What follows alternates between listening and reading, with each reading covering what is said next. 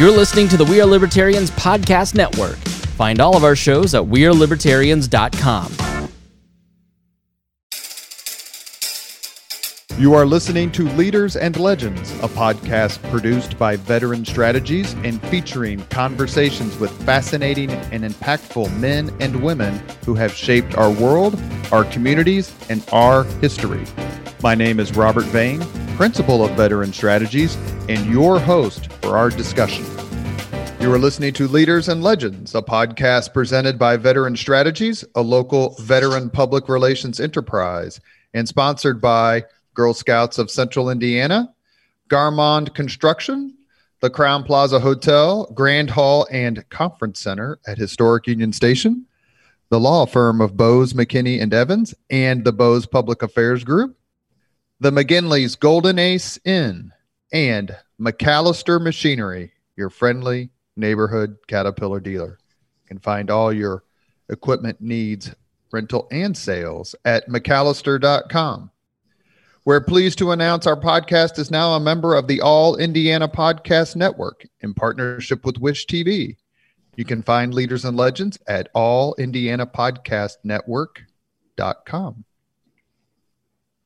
Thank you for joining us on the Leaders and Legends podcast. Our guest today is Professor Emeritus of History, James Madison, Indiana University. If you want to talk Indiana history with anyone ever, there is no way that Professor Madison's name is not going to come up.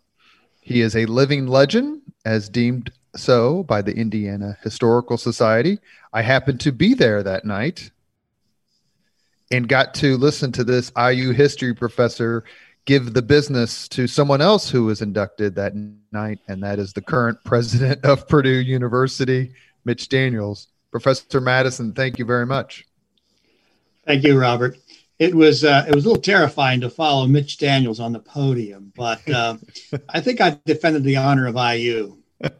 You did. I think one of the funny things that night, and President Daniels has been on our podcast. I was listening to pioneer Yvonne Shaheen scold him for not running for president of the United States.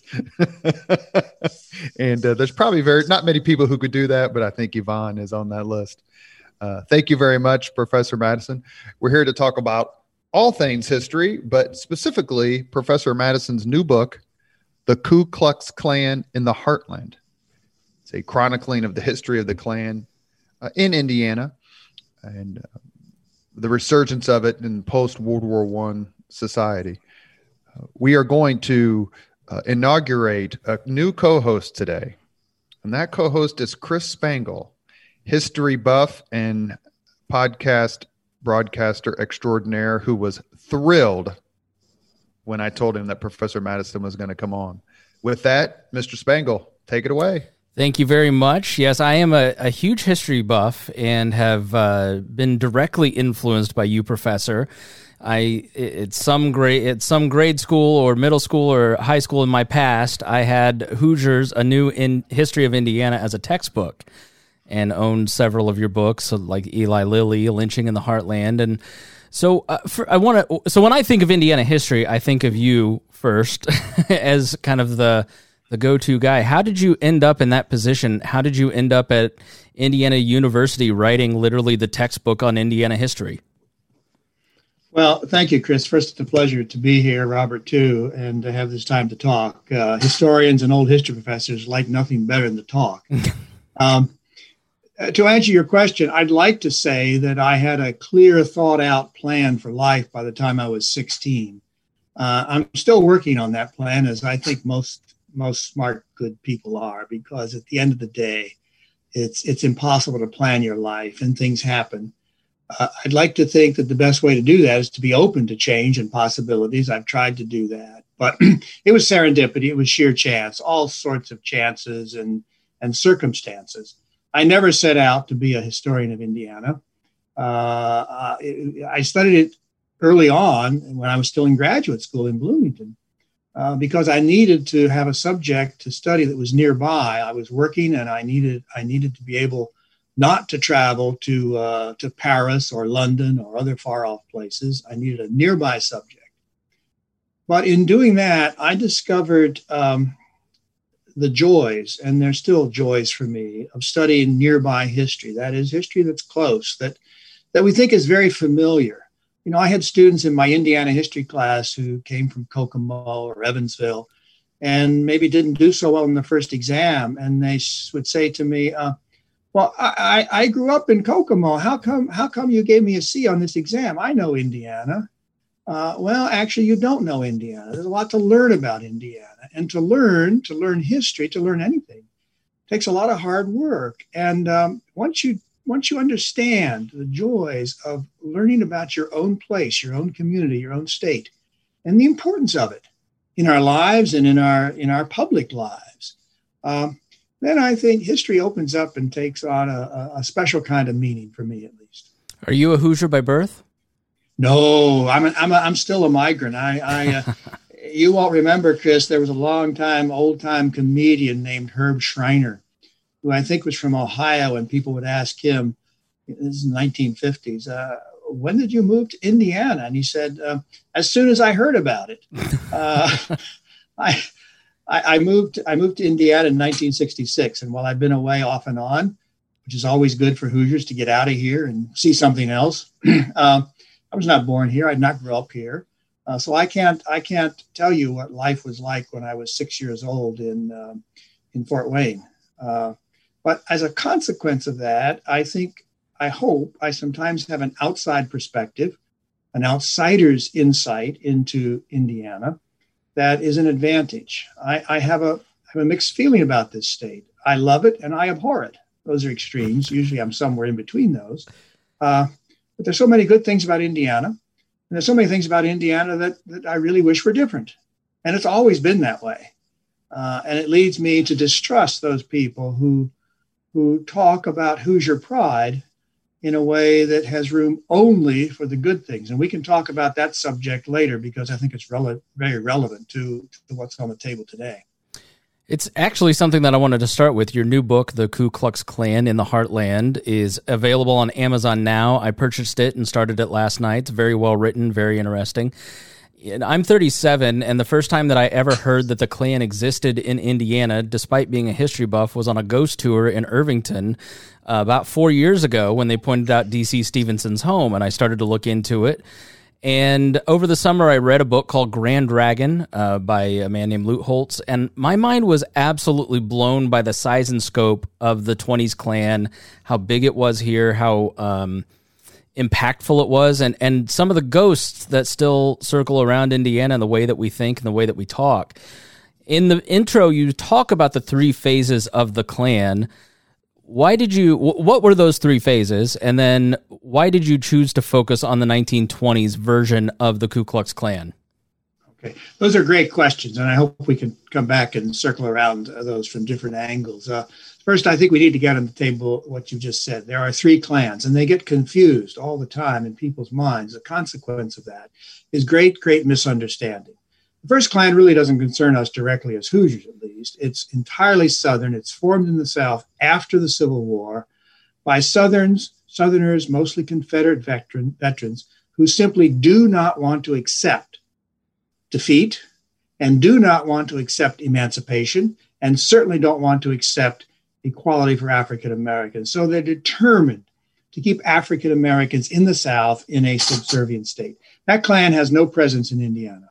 Let me jump ahead to the third Klan, and we can come back to this later too. The third Klan is the Klan that forms during the Civil Rights era in the 1960s. It's mostly in the South, but there is a presence in Indiana and in the North, which we can talk about.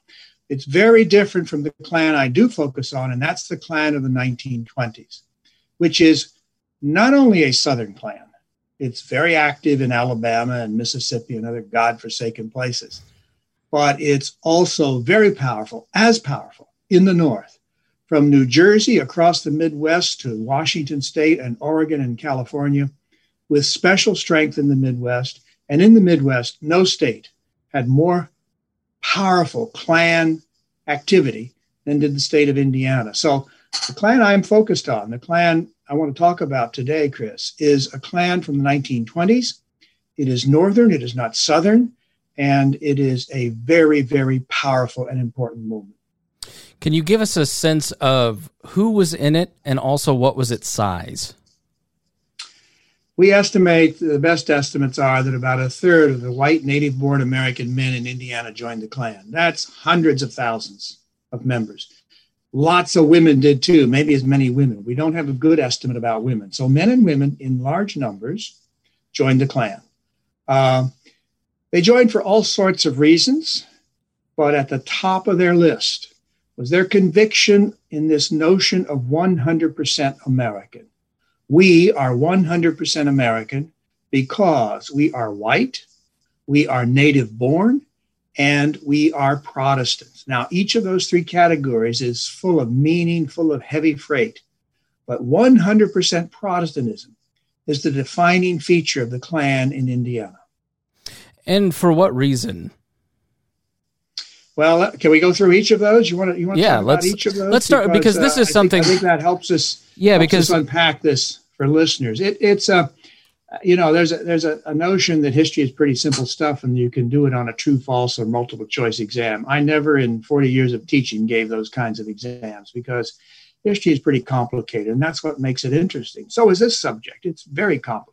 Yeah, the first, and I was surprised by this because the religious aspect is an interesting one because, candidly, my great-grandparents, they passed away in the late 90s and they're in their 90s, and the first time that they had met a black person in Indiana was in the 70s in Indianapolis. Yeah. And we typically tend to think of the Klan as the 60s Klan in studying history, but when you look at the 20s Klan, they were motivated a lot by the grievances you listed, but first and foremost, it seemed to be religion, was it not? Yeah, and this is where we have to keep the Klan we all remember, older folks remember, that formed in the 60s and still exists in a way today, different from this Klan of the 20s. And let me start with the Klan's number one enemy, the group, the people that the Klan in Indiana most stigmatized, was the most dangerous threat to Indiana and to America were Catholics. That's a hard concept for us to understand, but at the core of American history, from Puritans down to the mid-20th century, there was a deep anti-Catholicism among Protestant church members and Protestant ministers and Protestant denominations, Methodists, Baptists, Disciples of Christ, many of them engaged in anti-Catholic thinking and ideology and politics. Catholics to them were foreigners, even if they're born in America, even if they're 4 generations old. They're foreigners because their Pope, after all, is a foreigner. He doesn't speak English, for goodness sakes. They're a hierarchical church. And Protestant propaganda said that these Catholics just bowed down like sheep to anything their priests and bishops and Pope told them. Their clergy are celibate. That really confused Hoosier Protestants. What's going on here? And then there are these nuns. There are all sorts of rumors and myths about sexual practices within the Catholic Church. They create their own schools, separate from the public schools. The Klan was really upset about parochial Catholic schools in Indiana and worked very hard to keep them from gaining more students and gaining more power. And perhaps as important as any of this, a lot of the Catholics in Indiana and America were immigrants. And that's the second big enemy for the Klan in the 1920s, immigrants, foreigners, Germans and Irish Catholics. There are lots of them in South Bend and Indianapolis and Evansville and Terre Haute and all over the state, even in rural Indiana, in Oldenburg and Jasper, Indiana. These Catholic foreigners were different. They were not like us. They didn't behave like us. They drank beer on a Sunday afternoon. They sent their children to parochial schools. All sorts of aspects of their lives that were strange to Hoosier Methodists. So Catholics and immigrants are the first enemies of the Klan. And it's all over Klan talks, Klan newspapers, Klan programming, etc. So Catholics are number one. Of course, they're then what we would regard as maybe the usual suspects, beyond Catholics and immigrants, and that is Jews. There is deep anti-Semitism in American culture, again, from the very beginning down to the present, unfortunately. And the Klan picked up on that and pushed that with the usual stereotypes, the usual kinds of bigotry about Jews. And finally, they're African Americans. In the later Klan of the 60s down to our own day, it's African Americans who are the number one enemy. This Klan today is full of white racism. The Klan of the 1920s certainly had what we would regard as white racist sentiments, but African Americans were not as dangerous because, and this is ironic and tragic, white Americans had discovered many, many generations earlier how to keep blacks in their place as secondary citizens, excluded from privileged positions, excluded from ordinary positions. And so across Indiana in the 1920s, there was all kinds of discrimination in schools, in hotels, in restaurants, in swimming pools, in hiring practices. The great company, Eli Lilly and Company, did not hire African Americans in the 1920s, nor did most other good businesses, good corporations, good jobs, not available to Black Americans. And so Black Americans are denigrated. They're certainly not 100% Americans, but they are not the enemy, nor are Jews the enemy that Catholics and immigrants are. All of that is difficult to understand today, but essential to understanding this Klan in the 1920s. Is it safe to assume that when you look at the people, that they projected their insecurities and their anger onto people that were closest to them, that they were competing for jobs with? Is at the heart of this an economic insecurity? Is that one of the motivators? I'm a little reluctant when you say projecting, Chris. That gets me into psychological evaluation of the Klan. I'm Fair a little enough. reluctant to go there. I don't think with African Americans, they're not threatening the people who joined the Klan they're not competing for the same jobs at all. As I said, African Americans aren't going to get a job at Lilly or the bank in Indianapolis or anywhere else, except as porters, perhaps. Catholics, immigrants are a little different because in the 1920s, American Catholics are beginning to move toward middle-class status. They're beginning to move, Irish and German Catholics especially, away from their immigrant origins. They're beginning to cast off that old world culture. They're speaking English without accents. They are becoming more and more like Americans of the middle class, of the 100% Americans. And as they do that, they're starting to get uppity. They're starting to question, why should we be denied the privileges of Protestant white Americans? And they're beginning to get a little more uppity and a little more challenging. And the Klan, by stigmatizing Catholics and immigrants as enemies, actually contributes to that movement on the part of Catholic Americans to begin to stand up. It happens at places like the University of Notre Dame. It happens in an organization formed to combat the Klan called the American Unity League, which sends speakers all around Indiana to oppose the Klan, to stand up to the Klan, to say this organization is not about American ideals. This is an organization of bigotry, and we should not allow it to stand in America.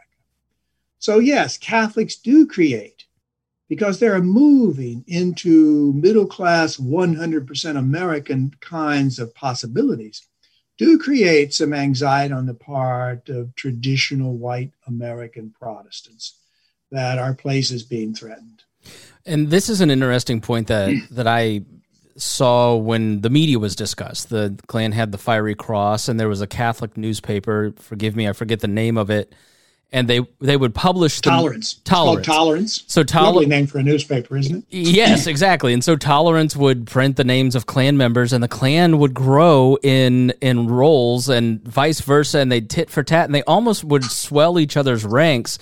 And you sort of see some of that today as one side politically opposes the other. It sort of grows each other's side. So can you talk a little bit about the way that these two sides talked about each other, and what were the effects of that? Well, that's a very good observation. It's not unlike today, though it's always different in the past. But Yeah, they did engage in baiting each other, in stereotyping each other, in reminding their supporters, their base, who the enemy was and what the enemy was doing to take away things that you valued. Tolerance is published by the American Unity League, the American Catholic organization. A lot of Irish Catholics. There was a lawyer known as Mad Pat, who was phenomenal speaking in Fort Wayne and South Bend and Indianapolis. And he just knew how to pull the Klan's chain. He just knew how to say the things that got under their skin. And so the Klan newspaper, published in Indianapolis, the Fiery Cross, and by the way, listeners can read the Fiery Cross. It's all digitized. It's all available online. If you want to have a little joyful research, just dip in and start to read the Fiery Cross and get an idea of what they were printing. As payment for my sins of writing a book on the Klan, I spent days and days and weeks reading the Fiery Cross. And after the first few hours, it gets a little old, but you have to do it. So the Fiery Cross always responded to tolerance and always used tolerance and the American Unity League, Irish Catholic, and other Catholics' challenges to them as examples of how Catholics were engaged in riotous, un-American behavior and doing all sorts of nasty things that were going to take away your rights, define your freedoms, and tear down America. So yes, there's a back and forth, a dialogue between these opposing forces. You mentioned the membership lists, and the American Unity League, the Catholic leaders who organized it and led it, had a wicked sense of humor, and were very, very daring. And that's displayed in someone in 1924 broke into the Indiana headquarters of the Klan, which were in downtown Indianapolis, and stole membership lists. And Tolerance, the Catholic newsletter, began to publish the names of Klan members. It was very embarrassing for some good, upstanding citizen who saw their names published, identified as Klan members. It outraged the Klan. This was. They said it was all lies. These weren't true, first of all, and then they said it's an example of the way in which Catholics didn't follow the rules and were just not to be trusted. And it seemed like it triggered a coalitional protection that even people who wouldn't join the Klan might find some sympathy in the way that the people on whom they might have some bias for were treated. And that's sort of what I found fascinating. The other parallel that I found interesting, and I wonder if you if I'm right in this assertion, is the use of conspiracy theories as a weapon. You know, the Pope is going to build a temple in Cincinnati and invade Indiana. And there was one it might have been, I forget, Elmer Davis, who wrote, yes, that's what the Pope wants, Indiana, something along those lines. But it seemed to me that they trafficked in conspiracy theories as a way to kind of keep everybody off balance and everybody in a fog. Yeah. Well, that's a very important question too. And I'm in a way a child of the Enlightenment, and I grew up believing in rational thought. You gather up the evidence, you come to some kind of conclusion based upon real evidence that is verifiable evidence. Conspiracy theories drive me crazy. I remember my son, when he was a teenager, was arguing that they never really landed on the moon. It was all staged in a warehouse in Houston, Texas. It just set me up the wall. And so today, I need hardly say, the conspiracy theories that are out there, that are flourishing in our own time, are outrageous assaults on rational analysis, on public policy that's going to lead to good outcomes. They're seriously dangerous. And they've been around forever. And the Klan was a master at picking them up and marketing them. And so you're quite right. The Pope was going to build a headquarters in Cincinnati or Washington, D.C. In Catholic churches, Protestants were told in Sunday services and elsewhere. Catholics were storing rifles, guns, and ammunition and dynamite to destroy Protestant churches once they began the process of taking over America. They were going to take over the public schools. They were going to take over the political system, these Catholics. They were engaged in a vast conspiracy against Protestants. And it's such nonsense. There's no verifiable evidence for any of it at the time, and certainly not today. It's such nonsense. It's hard to believe that anyone could give that credibility. And I'm sure that there were Hoosier Klan members who said this was nonsense, but still supported the Klan because they were, many of them, smart enough to make those kinds of distinctions. At the same time, lots of people fell for it, and it propelled this anti-Catholicism. They were already convinced that Catholics were the enemy. And these kinds of conspiracy theories just were more acceptable because of the context in which they were heard by Protestants. One final question before I turn it back over to my dynamite collecting friend, Robert. I would love to see some memorial to Lou Shank, the Indianapolis mayor during this period. One of them, he seemed like a really fun guy. He reminds me a little bit of like a John Gregg type, that gregarious character. Yes. Who really effectively and took some big political risks that did cost him in fighting the Klan. He's one figure that I think should be highlighted. But what are some examples of courage in standing up to an organization that has a third of the state behind it, which is a tremendous amount of people? Right. Well, Chris, first let me a lot of stuff on the table there. Let me just first give a shout out to John Gregg, who was in my class at IU long ago. And in fact, we just visited a few weeks ago, sitting outside. John can tell stories with the best of them. I'm on a crusade for John to write a book. His memoirs. You may know that John Mutz did. I finished reading it last week. It's a great book. It's important that we have those kinds of books from our political leaders so that generations from now, we can have some insight into what Indiana politics and public policy was. Lou Shank is a hero of mine too, Chris. He was the mayor of Indianapolis. He decided in 1924 he was going to run for the governor's office. He was a strong opponent of the Klan. He issued an executive order while he was mayor prohibiting paraders marching down the streets of Indianapolis from wearing masks or from burning crosses within the city.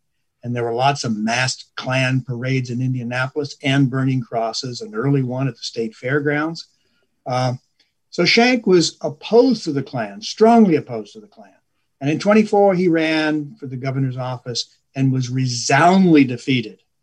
And he issued a statement on his defeat saying, okay, the people of Indiana have voted for the Klan, let them have it. And of course, the people of Indiana had the Klan. He lost to Ed Jackson, who became governor of Indiana in January of 1925. Without doubt, in my opinion, Jackson was the worst governor the state has ever had. He was deep in bed with the Klan. He was a close associate of D.C. Stevenson. He engaged in all kinds of corrupt practices, all kinds of pro-Klan activities. He should have gone to jail.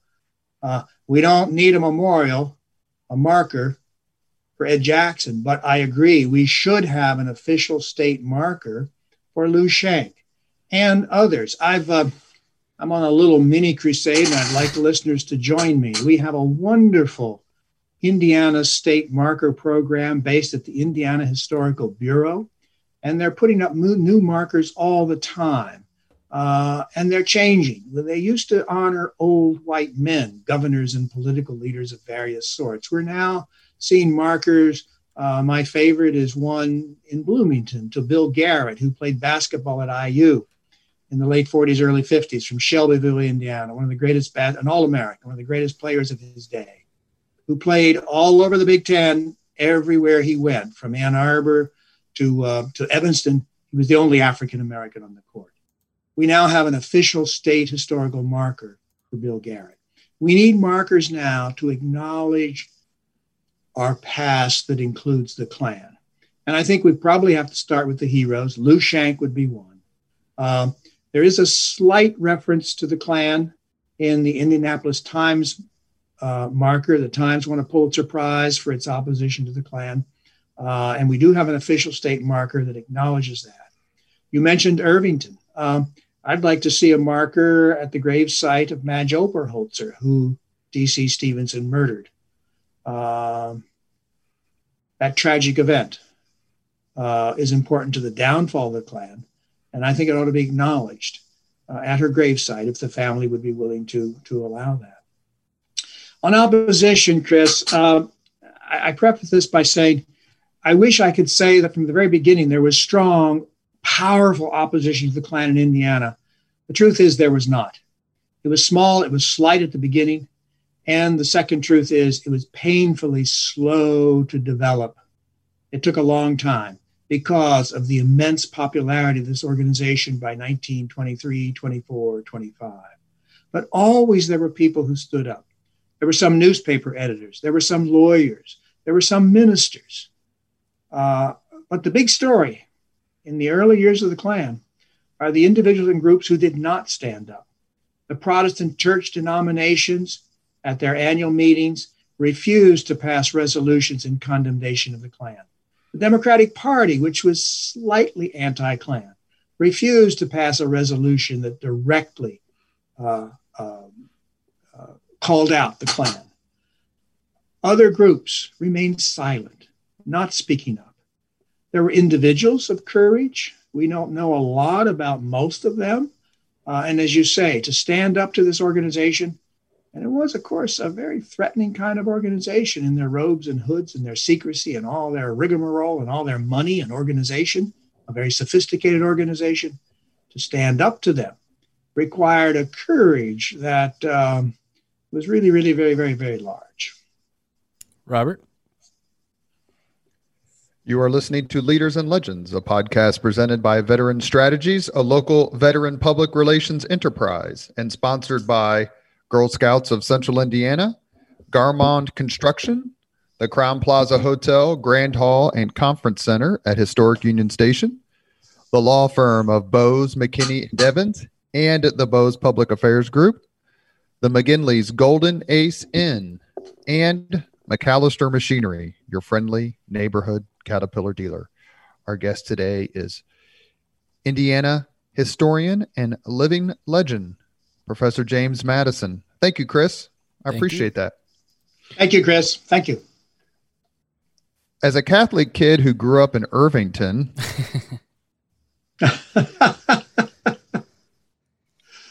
where's this going, Robert? I'm eager. The story of D.C. Stevenson, whose house on University Avenue is owned by someone with whom I went to grade school and high school, along with Madge Oberholzer, whose house is owned by and was owned by the Schlebecker family there on University, is something I remember as a little kid. Professor Madison, please take us through that story of her murder at the hands of D.C. Stevenson. Well, you were living history as a little kid. I'm sure you heard all kinds of stories, and some of them very frightening. This is, of course, a tragedy of the first order, and I'll try to tell it very briefly. I write about it a lot in the book because it is important to the story. Let me preface it first by saying something about Stevenson. D.C. Stevenson was the Grand Dragon of Indiana. He was a very sophisticated, smart salesman. He created an organization that was very, very sophisticated, structured business principles that drove it. And he raised a lot of money for the organization, for himself, estimates maybe $2.5 billion a year for him in income. So he became a very wealthy man in short order, selling the goods to Hoosiers who bought the robes and the hoods. With that money, he bought a yacht on Lake Erie, and he bought this house in Irvington. He put columns on the front and made it look fancier than it was originally. And in that house, he had lots and lots of parties. The Klan is very much in favor of prohibition. The Klan is opposed to premarital sex, to adultery, to all forms of sin, a direct connection to its strength within the Protestant churches. Stevenson did not believe in or follow those ideals. So at that house in Irvington, there were all kind of parties with a lot of booze and a lot of young women. Madge Oberholzer lived a short walk away, and she went to a few of those parties. And she worked with Stevenson. She was employed in the State House, and he got to know her. He took her on a train to Chicago, an overnight train. And on that train, in early 1925, the late winter of 1925, he assaulted her, brought her back to Irvington, dumped her at her parents' house. She was badly injured. She died. Before she died, she left a deathbed statement, one of the great important primary sources about the Klan and certainly about this tragedy. A statement that was exceedingly thorough and was the basis for bringing charges against Stevenson for his trial in Noblesville in the fall of 1925 and for a jury of 12 men convicting him of rape and second-degree murder. Madge Oberholzer dies. D.C. Stevenson goes off to the Michigan City State Penitentiary. You would think that this is the end of the Klan. It certainly caused some people to lose their enthusiasm, to give up their membership. But the Klan continued to have power and influence in the next elections, even as late as 1928. The Republican Party, which had been deeply, deeply tarred by its Klan affiliations, nonetheless in 1928 carried Indiana in most contests. It wasn't until 1929 that the Democrats, who were beginning now to run on an anti-Klan flag, were able to capture local elections. So it took a long time. Stevenson's crimes, his evil, and I think D.C. Stevens is one of the most evil men to ever walk the soil of Indiana, are the most outrageous. But there are lots of others. Shank's successor as mayor of Indianapolis, John Duvall, also went to jail. He was a Klan guy, engaged in various kinds of corruption. He was eventually convicted and sent to jail, as were others at various levels of local government across the state. So there's a lot of corruption in this organization dedicated to the best ideals of reforming and redeeming America. It's a contradiction, but our lives are full of contradictions. It would be wonderful to see a plaque about Madge in the Irvington area. That would be a terrific tribute to a woman who gave her life unwillingly. Yeah, I'd say her life was taken. And she was a young woman who had a life ahead of her and didn't deserve anything that happened to her. Nothing. Well, we're history buffs here at the Leaders and Legends podcast, and we've tried to expand some of the folks we've talked to outside of Indiana, mostly historians, a few people who actually were part of history. And we have a podcast that we've published, that will publish, depending on when we post this one, with Clint Hill, the Secret Service agent who climbed on the back of the Kennedy limousine in Dallas. And so we're unabashed, and we've had historians on such as Kate Anderson Brower, Harold Holzer, Craig Fairman, Jeannie and David. Company. Yes, you are. Jeannie and David Heidler, Lynn Vincent and Sarah Vladeck, Grant historian Brooke Simpson, David Edmonds, who wrote a terrific book about Bobby Fischer. I'm a bit of a chess nerd, as probably comes as no surprise. And then Peter Carmichael, who is the head of the Civil War Institute at your alma mater, Gettysburg College. Yes. Did you feel preordained? You mentioned that it was kind of a bit of a surprise, perhaps, to go down the history well. But your parents named you James Madison. Did you do any particular... A curse and a blessing, Robert. Did you do any particular research or have any affinity for the fourth president and all that he's done? only after I stopped teaching. Teaching's hard work. It takes a lot of time. And when I stopped teaching a few years ago, I did do a little family genealogy, and it's fairly easy to do now with all the online sources. And I can say with certainty that I am descended. This sounds like bragging. I do not mean it to be bragging, because it gives me absolutely no special status whatsoever. But my first ancestor on the Madison side of the family arrived from England in 1609 in Jamestown, Virginia. His name was Isaac Madison, and he was captain of the Jamestown militia. He did very well as a slave owner and Indian killer, and in other investments as well. And the fourth president of the United States and I are both descended from Isaac Madison, 1609. So we have that maybe in our genes, but I really don't think so. I don't think that accounts for anything. I'm quick to say that James Madison, the father of our Constitution and so much more, was a lot smarter than I could ever hope to be, even though I can claim to be 6'2" in height and he was only 5'4". But other than that, he's got me beat, hands down. Have you been to Montpelier? Have you seen his place? I have, several times. It's a wonderful place to visit. I mean, Monticello overshadows it for most tourists, but I think they ought to stop at Montpelier too. You've taught Indiana history for decades. I remember when I was an undergrad at IUPUI studying history, and had a history professor talk about how Indiana became north when it used to be west. He talked about much of that within the context of slavery. Yeah. Is that a theory with which you agree, or how did the perception of Indiana change from a state that was part of the Northwest Ordinance and came out of that in the early 19th century to being a true bulwark against secession under Oliver P. Morton? That's a fascinating story. I published a history of Indiana called Hoosiers in 2014, and I write a lot about that because when I went back and worked on it again as I was writing that book, Hoosiers, I really got engaged in that. It's a fundamentally important story. That is how Hoosiers in the first decade and a half of the 1800s decided that they were not going to allow slavery in Indiana.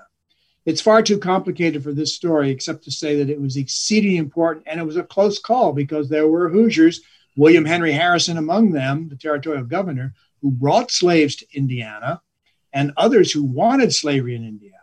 There were others like Abe Lincoln's father, Thomas, who had no use for slavery, wanted no slaves allowed. And it was the anti-slavery faction that won the day. And in 1816, when Indiana created its first constitution, the best words ever written on the soil of Indiana, I believe, it included a provision outlawing, constitutionally prohibiting slavery. That is so fundamental, so important. Just think if it had gone the other way. What would have happened when traitors fired on Fort Sumter in April of 1861? Indiana did join the Union. And while there's lots of conflict among Hoosiers during the Civil War, Indiana joined the Union, and Indiana boys fought bravely and importantly for the Union forces against the Confederate traitors. I have strong feelings about this subject, Robert. You can probably tell. Well, Indiana's role in winning the Civil War for the North is underrated, in my view. I agree. And one of the, this will be a question you're going to get here in a few minutes, but if maybe a second or third tier event I would like to have witnessed in history was the meeting between Grant and Stanton that took place at Union Station. Yeah. Indiana was divided. Southern part, much more sympathetic, and opened itself up for Confederate sympathizers and Confederate raiders to come through.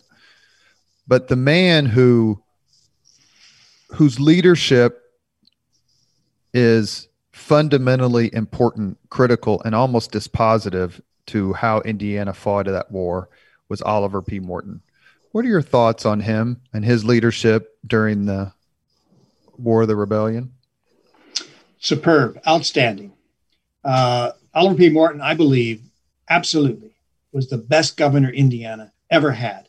And we were so fortunate to have a governor, a leader like him during the greatest crisis in Indiana history and in American history, the Civil War.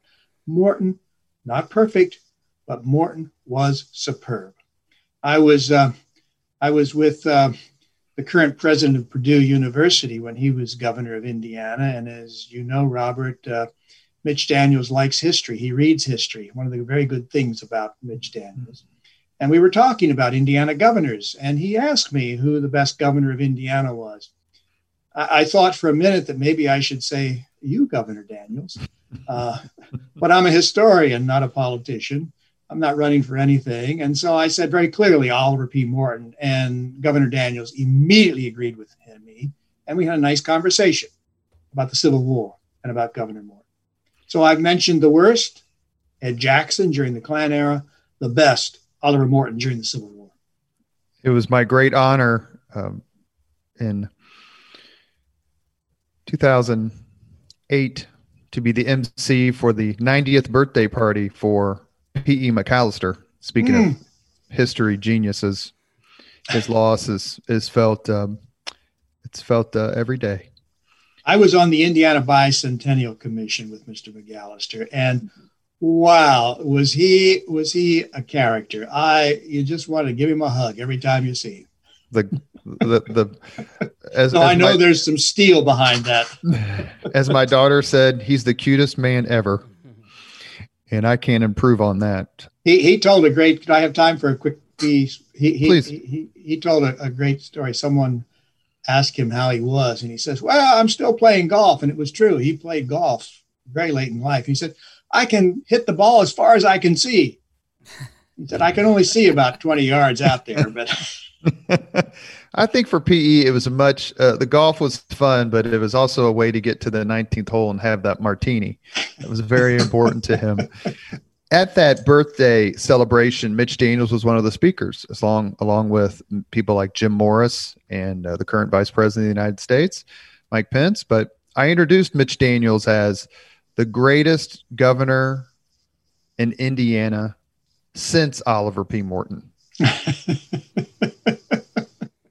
And he seemed to take that okay. I'm sure he was okay with that. I'm a historian, so I'm going to have to say we need to wait another generation or two to make that judgment. But to be very serious at the moment, Robert, I think Mitch Daniels is a very important governor for Indiana's history. A different kind of governor, as you well know, and as Hoosiers who played attention know, and a very, very important governor. Whether he was right or wrong on all the issues, well, we could debate that as citizens and later on as historians, but a very important governor. And the question I wanted to ask you is, and I agree with you completely, I think he is the most consequential governor since Oliver P. Morton. But how important in your studies, one of the things, and Chris and I talk about this quite a bit, you read all the time and you read all sorts of different things, and whether it's 100 years ago, 1,000 years ago, the one thing that always stands out to me is the importance of leadership. One man, one woman. If you were constructing the Mount Rushmore of the greatest leaders Indiana's had, who would you put on there? That's a fascinating question. I've been fascinated by leadership for a long time. In fact, about 15 years ago, I actually taught an undergraduate seminar on leadership, on the history of leadership. And I wasn't very happy with it. I only taught it twice because I couldn't figure out what leadership was. And I read the literature on leadership, all the best authorities, blah, blah, blah. And it's hard. You can come up with some lists people have of what makes for good leaders. But at the end of the day, it's very hard to do. It's very hard to do. I would, to answer your question, I would say that our greatest leader in America, and my favorite American of all time, is Abraham Lincoln. And we all know enough about Lincoln to know how amazing it is that an individual with his background, less than a year of schooling, he wrote in his autobiography, total, an individual with his background could become, what I believe, our greatest leader ever. He just had a combination of leadership skills that are matched by very, very few, certainly very, very few of our presidents. I would put, don't fuss at me, don't fail me. I would put Washington ahead of him, if only because of what he did twice.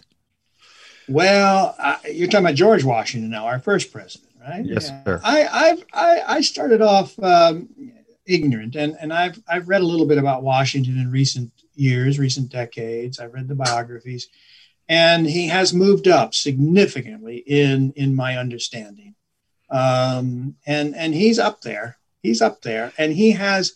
You're right about the qualities of leadership. Again, whatever they might be, Washington had them in all kinds of ways, often very subtle and so very powerful. And you can see it in the way in which his troops in the revolution, the people around him when he was in office, the American people who wanted him to stay for another term, and he went back to Mount Vernon. So Washington, yeah, he's a good choice. There are not many examples, or I can't think of another example of a man who walked away from what would have been near complete and total power twice. Yeah.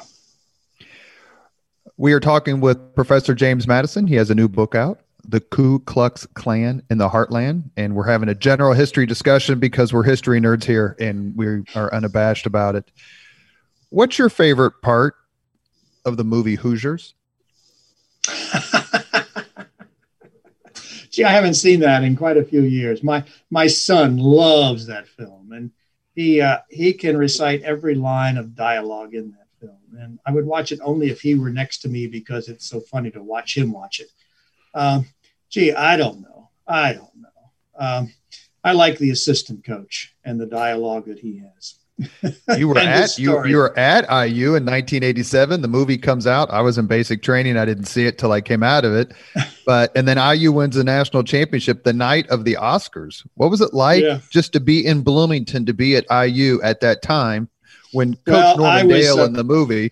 Yeah, I was a respected history professor, so I did not run downtown to Kirkwood or to the Fountain.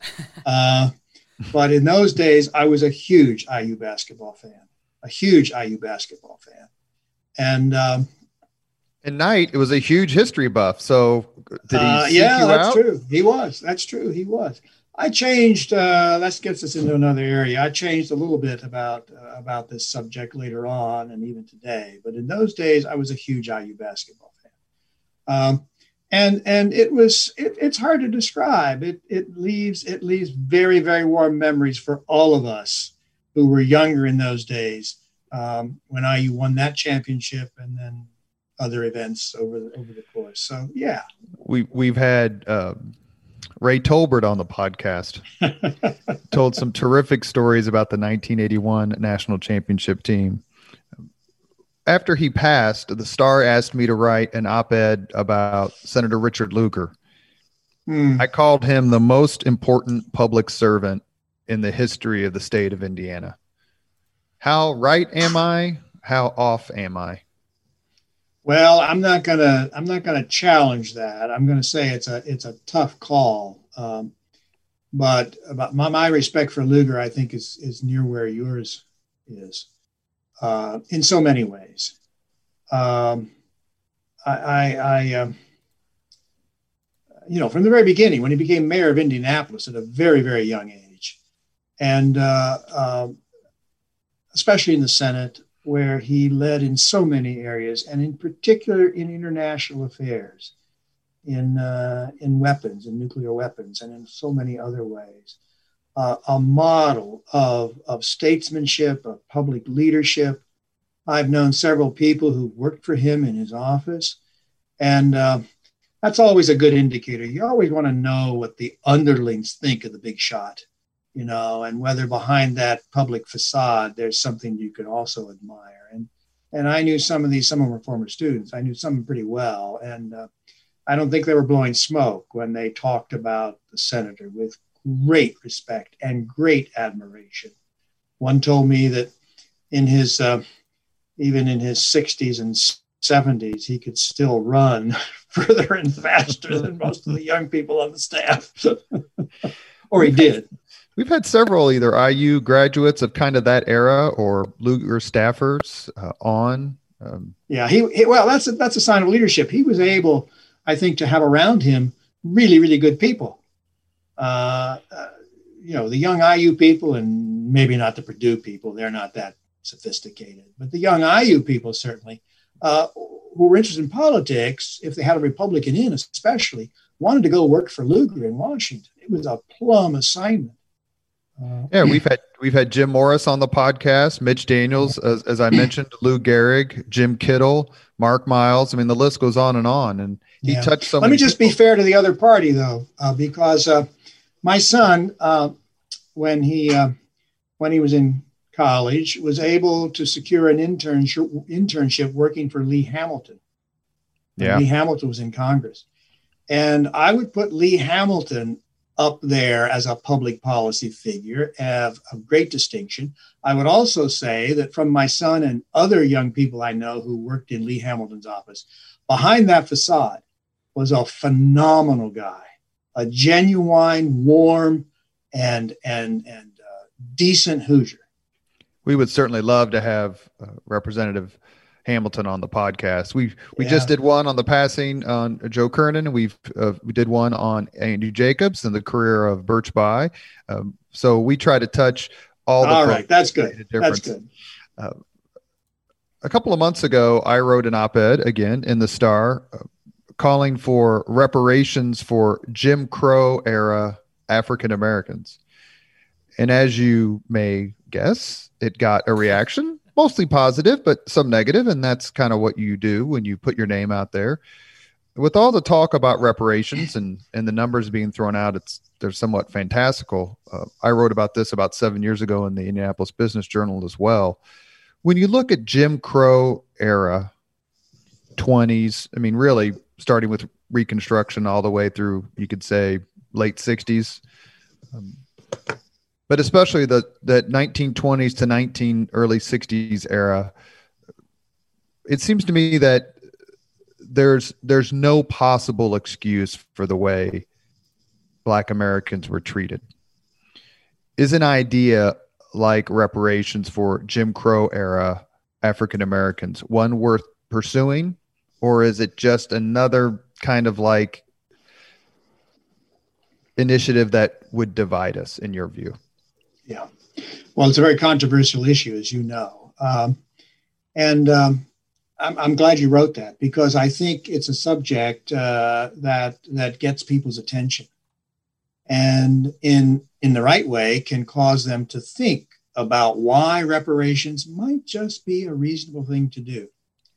I'm less interested in reparations as a form of, let's say, a money or scholarship or other kinds of financial or substantive form of paying back for the huge damage that white Americans have done from 1619 to the present to African Americans. I think that damage is huge. I've come to the conclusion in the last few decades as a historian, as a citizen, that white racism is one of the top 2 or 3 problems in America today and always has been. So we've got a huge issue here. What do we do about it? I think the reparations should take the form of, first of all, acknowledging it. And there's so many white folks who will not acknowledge it, who do not believe there's such a thing as systematic racism, who do not believe there's such a thing as white privilege or even male privilege. And I believe these are not issues of opinion. These are issues of fact. If you read the history of America in any subject, any good historical account will provide lots of evidence of systematic racism, of white privilege. So we've got a serious problem. And I think we need to acknowledge it. And then I think we need to respond to it by doing more to learn our history, and by doing such things as what we were talking about earlier, Robert, of placing state markers at the sites and the places that acknowledge African Americans, that acknowledge the racism, that acknowledge the achievements of African Americans like Bill Garrett, all kinds of ways to understand this history and to incorporate it into our present, rather than to tell ourselves bedtime stories of patriotic history, when everything has always been hunky-dory, blue skies and ice cream sundaes. That's not our history. That's not real history. That's myth. That's comfort history. That's feel-good history. And I think we need a grown-up history with no room for that kind of stuff. May I have one more question on that, Robert? I was just saying, Chris, go ahead, but along with a marker with George Taliaferro and his wife. Wonderful. Yeah. Wonderful, I knew them, of couple. course. George and Vi Taliaferro. They were great citizens of Indiana and of America. And they were out there every day. Wonderful. Every day. Yeah. So, Chris, when you piggybacking off of the systemic racism, because I think when you look around it, people bristle because interpersonal racism is, in my view, historically never been better.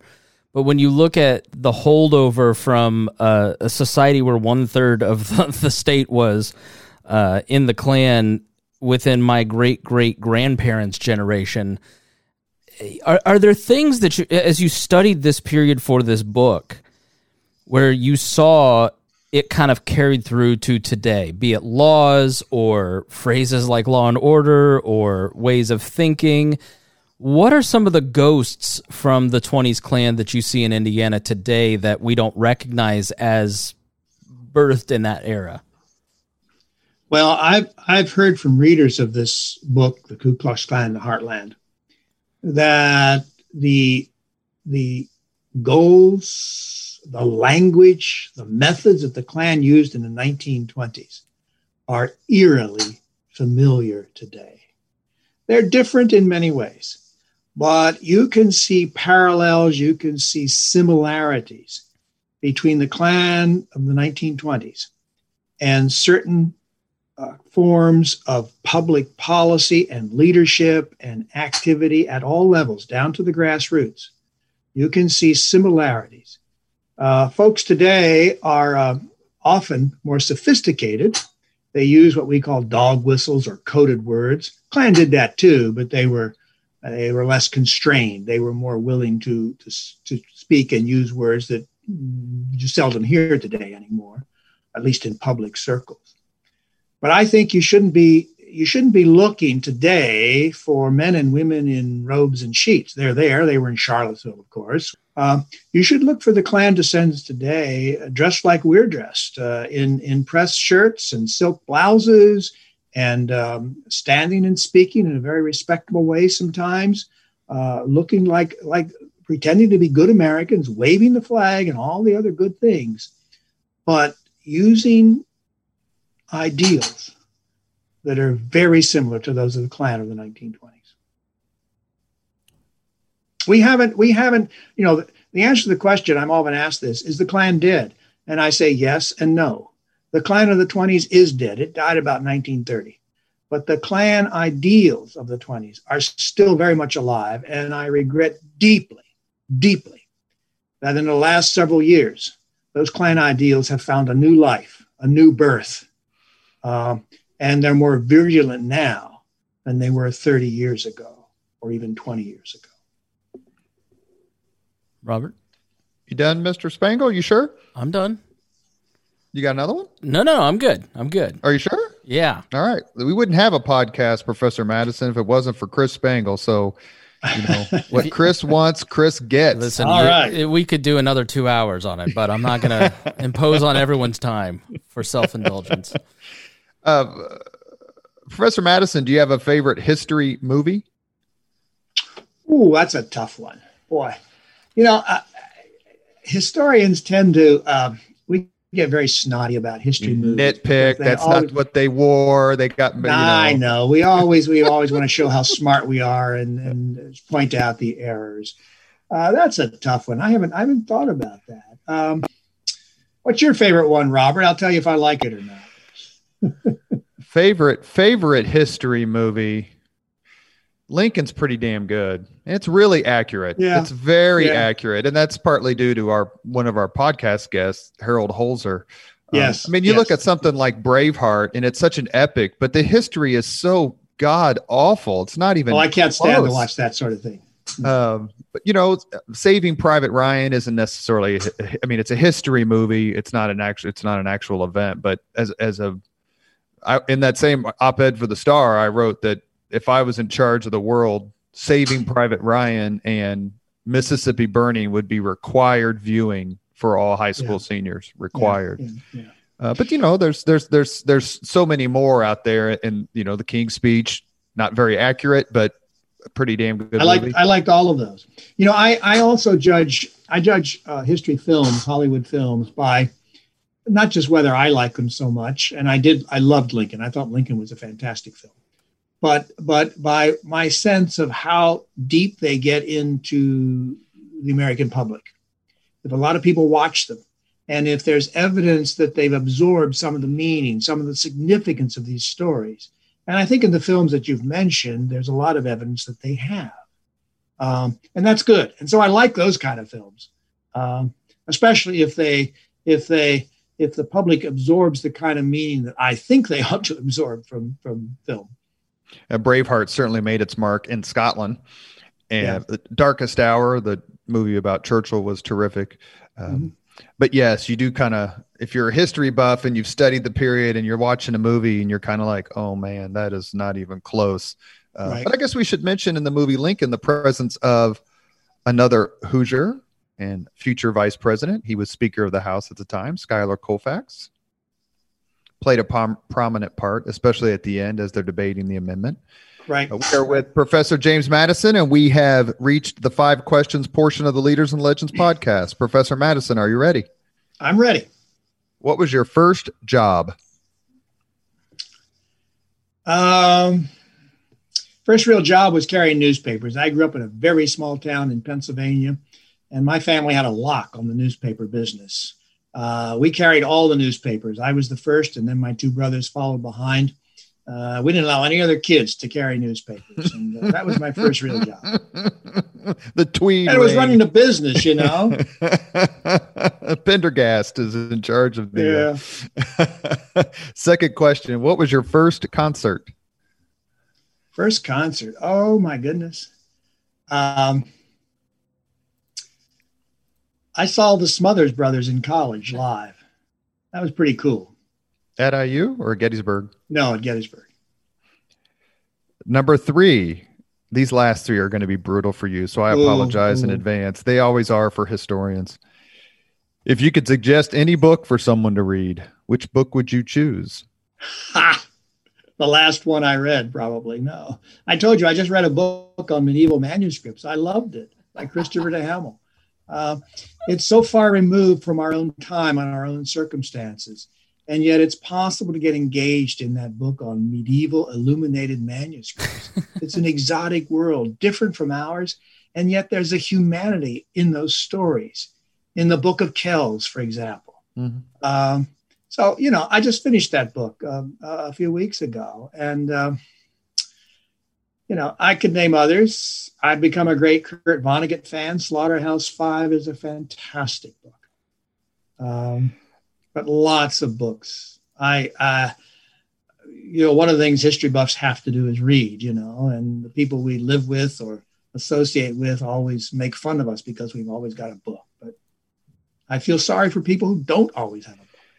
Is it apocryphal what Mark Twain said? He said so many wonderful things. Yeah, which one? A man who doesn't read good books has no advantage over a man who can't read good books. Question number 4. This is tough. If you could witness any event in history, which event would you choose? Boy, that I don't think about these kinds of things. I'm kind of narrow and small-minded here. What event would I love to witness? Sorry, Jim. Sorry. Well, I already said that I just have the greatest admiration for Lincoln. I'd like to be in his office when he's working on the Emancipation Proclamation.